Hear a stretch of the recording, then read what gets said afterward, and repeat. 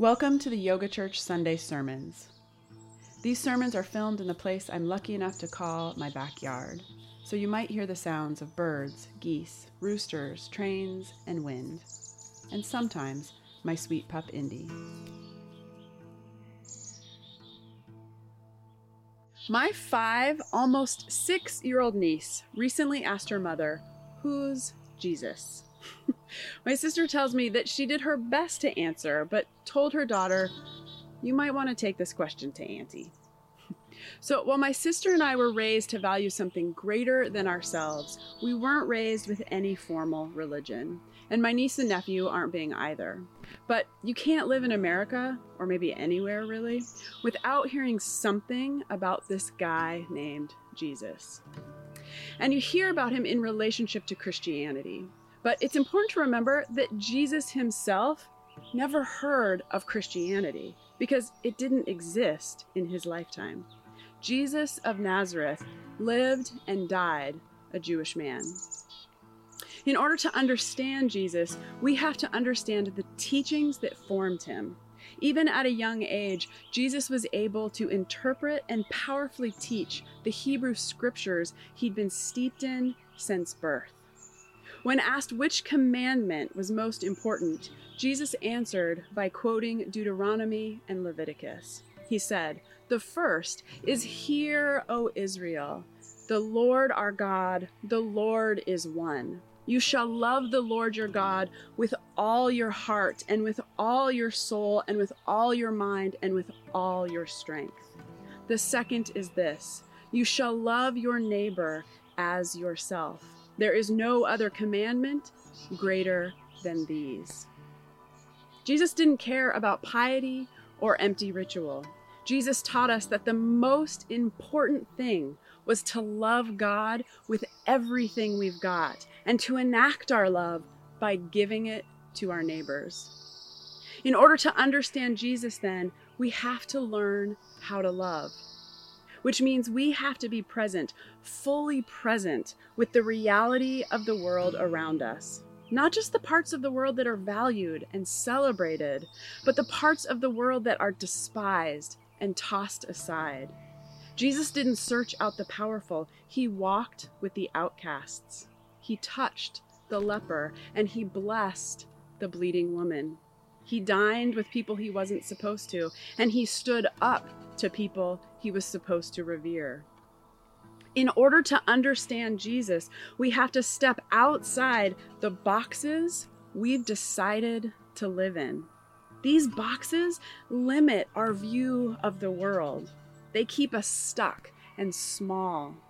Our families, of course, gave us our first boxes, and our society is always creating more for us. And through our experiences, assumptions, fear, and habits, we've created some boxes of our own.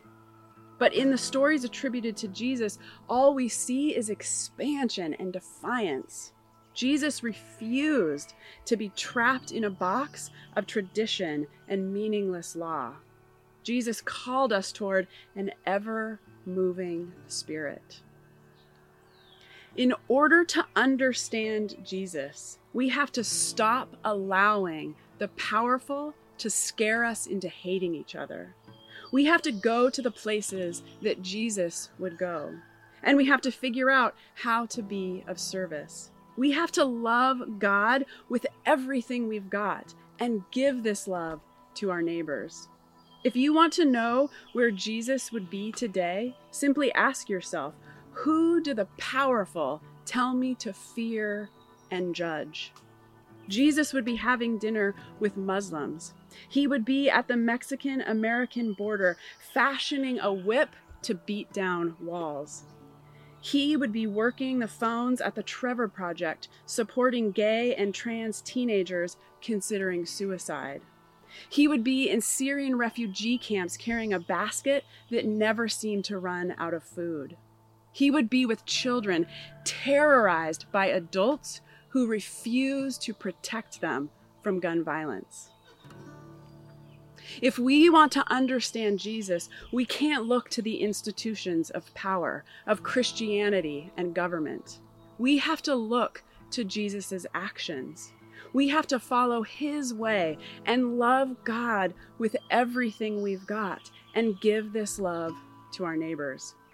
Author Brian McLaren writes that Jesus leads people away from religious structures and controversies that divide people into in-groups and out-groups.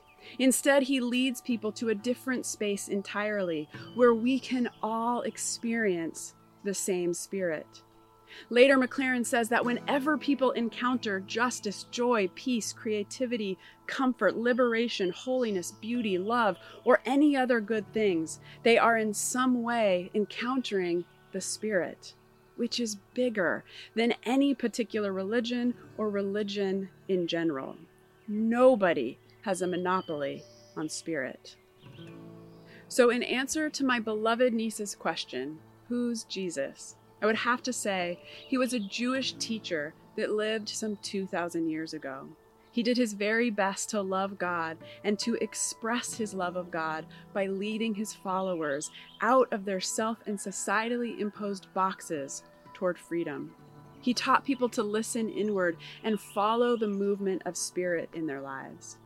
Jesus is an example from long ago that teaches us to fight against unjust systems of power, systems that benefit from the oppression of others. In the Lord's Prayer, a prayer we're told Jesus taught, he asks that God's will be done on earth.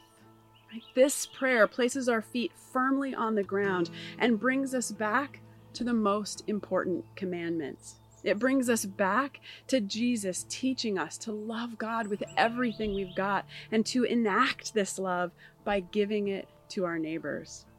Jesus taught us that love is the most important quality to cultivate in our lives and in our world. And that's where I'd like to end this sermon, but it's Easter.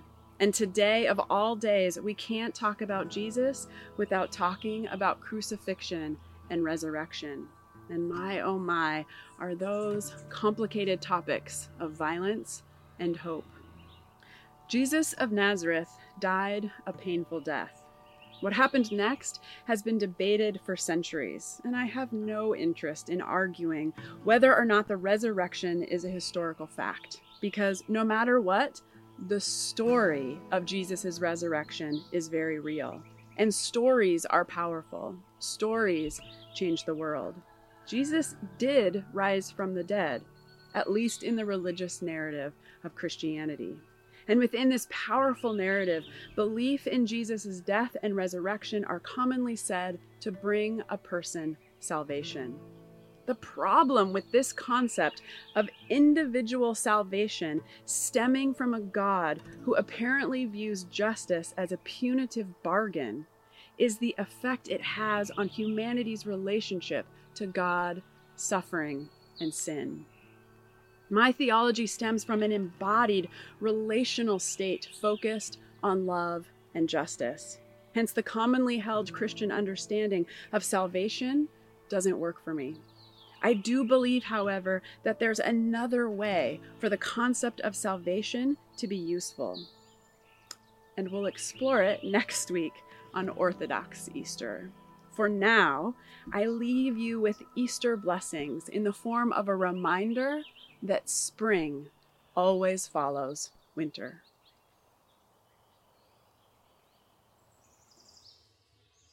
Don't forget to sign up for the Yoga Church Retreat happening July 7th through 11th, 2019 on Bainbridge Island. I hope you'll join us.